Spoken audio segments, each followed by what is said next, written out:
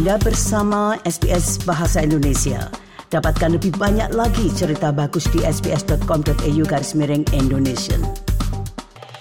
Para pendengar sekalian, berikut ini akan kami sampaikan laporan khusus Piala Dunia 2022 tanggal 15 Desember yang disusun oleh Sunil Awasti untuk SBS News.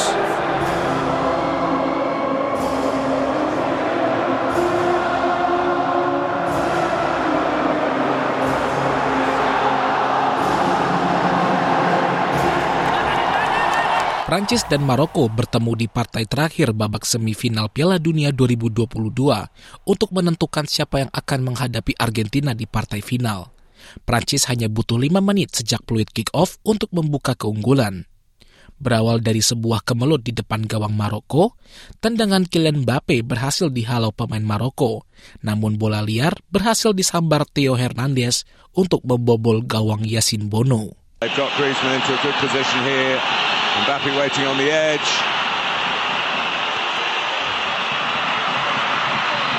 And it's turned in at the end by Theo Hernandez. Skor 1-0 Prancis unggul. Maroko hampir menyamakan kedudukan ketika tembakan jarak jauh Azzedine Ounahi berhasil ditepis kiper Prancis Hugo Lloris. Kesalahan antisipasi Romain Saiss membuat Olivier Giroud berhasil mengambil bola dan menggiringnya ke kotak penalti Maroko. Sayangnya, tendangannya masih membentur tiang. Di penghujung babak pertama, Maroko mendapatkan peluang emas melalui tendangan salto Jawad El Yamik. Beruntung, bola masih membentur tiang. Keunggulan untuk Prancis bertahan hingga turun minum. Di 10 menit awal babak kedua, Maroko mendominasi permainan dan berusaha mencari gol penyeimbang. Berusaha untuk mencetak gol, justru Maroko semakin tertinggal pada menit ke-79. Berawal dari tendangan Mbappe yang membentur pemain Maroko, Randal Kolo Muani dengan mudah memasukkan bola yang bergulir ke arahnya untuk memperbesar keunggulan Prancis menjadi 2-0. Mbappe. Now Thuram. Mbappe. Going to pick a way through here and Kolo Muani.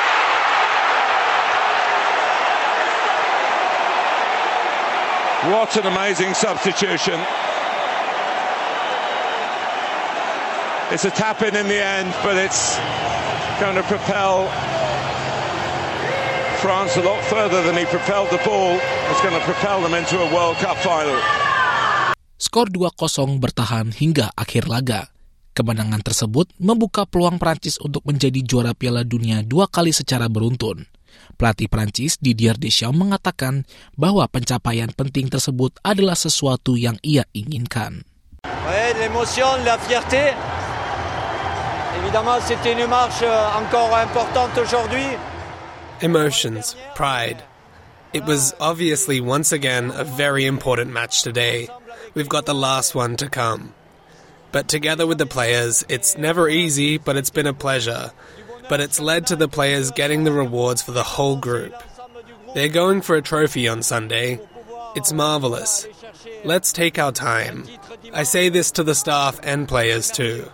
Not so much the players, but we have to take in each moment of the journey to appreciate it, to savor it. We need to pause time, but we can't. So, in 4 days, we're playing for a trophy. We're playing for a world title. So, savor it. And get ready for the World Cup final. Savourer et puis basculer pour le dernier match de cette Coupe du Monde. Sementara itu, Theo Hernandez mengatakan bahwa sebentar lagi timnya akan menghadapi partai besar. Non, vraiment c'est incroyable, non? It's amazing. We have the chance to play a second consecutive final in the World Cup. It's an amazing moment. We did a great job. We know it's going to be a big game, but we're going to work hard to win the final. Of course, I'm sending my thoughts to my brother and I hope he'll be with us for the final.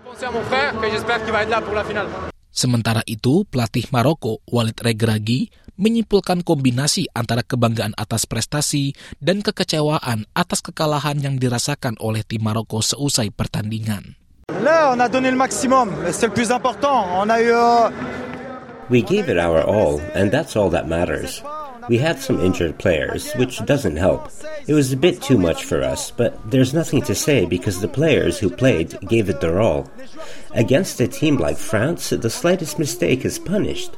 We didn't get stuck into the game. We missed many chances in the first half, and you can't reach the final with so many problems with technique in the first. In the second half, it was much better. We had chances, but we didn't score. Then the second goal killed us. They did well, and it doesn't take anything away from what we achieved previously. Sementara itu, penjaga gawang Yasin Bono mengatakan ia sudah berusaha memberikan yang terbaik. As you saw, the game wasn't easy for the team. We played a very high-level game. We did everything we could, but that's football. Now we'll get some rest and prepare for the next match. Prancis akan berjumpa dengan Argentina di partai final, sedangkan Maroko akan menghadapi Kroasia untuk memperebutkan juara ketiga. Demikianlah laporan yang disusun oleh Sunil Awasti untuk SBS News dan dibawakan oleh Dilail Abimanyu untuk SBS Indonesia. Sukai, berbagi, komentar. Ikuti SBS program Bahasa Indonesia di Facebook.